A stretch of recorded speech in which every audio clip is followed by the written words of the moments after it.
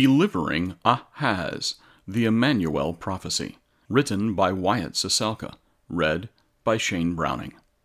This is the story of God's faithfulness triumphing over ancient King Ahaz's faithlessness. This is the story of God giving temporary deliverance to Judah despite Ahaz. This is also the story of God promising future deliverance by another.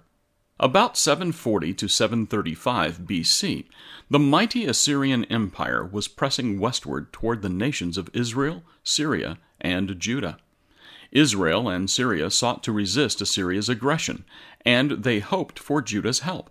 But King Ahaz had other plans. Ahaz chose paganism, 2 Kings 16, verses 3 through 10. And to become Tiglath-Pileser's vassal, 2 Kings 16, verses 8 and 9. So Israel and Syria decided to wage war on Judah in an attempt to overthrow Ahaz and replace him with a political ally, Isaiah 7, verses 5 and 6. Not willing that Judah should yet be destroyed, God sent the prophet Isaiah to encourage Ahaz to, quote, not fear or be faint-hearted, unquote, but to trust in the Lord for deliverance, Isaiah 7, verses 3 and 4. To bolster his confidence, God promised Ahaz as astonishing and miraculous of a sign as he could possibly imagine asking for, verse 11. But the overwhelming Assyrian Empire was more real to Ahaz than God was. Ahaz was faithless toward God. He even rejected God's offer of asking for a sign. See verse 12. Instead, Ahaz chose Tiglath-Pileser as his master, and servitude to Assyria over servitude to God. But God delivered Judah despite Ahaz's faithlessness. Within this context, Isaiah delivered the Emmanuel prophecy. Quote, therefore the Lord himself will give you a sign.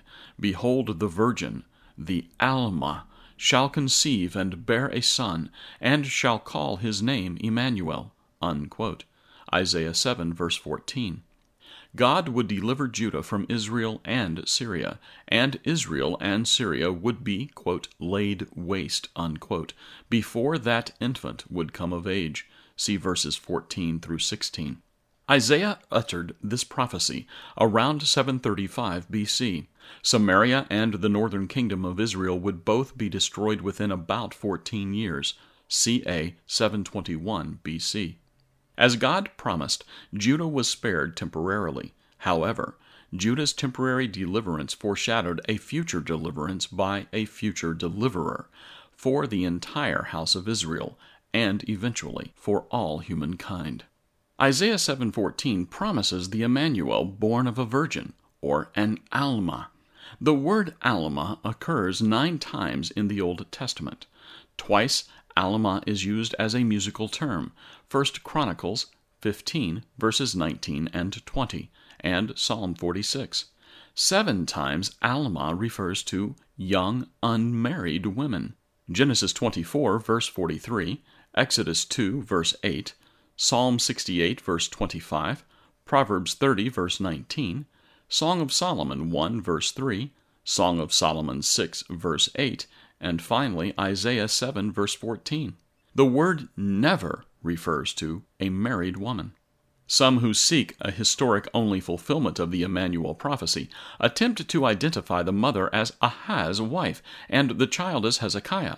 However, Ahaz's wife was a married queen, not an unmarried virgin, or Alma. Others point to Isaiah's prophetess fiancée and the subsequent birth of Isaiah's son, Mahar-Shalal-Hashbaz, as the historic fulfillment of the prophecy. Cf. Isaiah 8, verses 1 through 4, and verse 18. However, Scripture reveals the ultimate fulfillment of this prophecy. Matthew records that according to God's prophecy through Isaiah, Mary, an Alma, would give birth to a son to be named Jesus and Emmanuel. Matthew 1, verses 20 through 23. Jesus would give his life so that those who would believe in him could be delivered from death into everlasting life.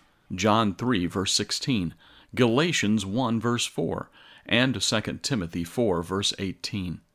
After 3 days, Jesus would be resurrected to sit at the right hand of God, John 20, verse 17, and Hebrews 1, verse 13.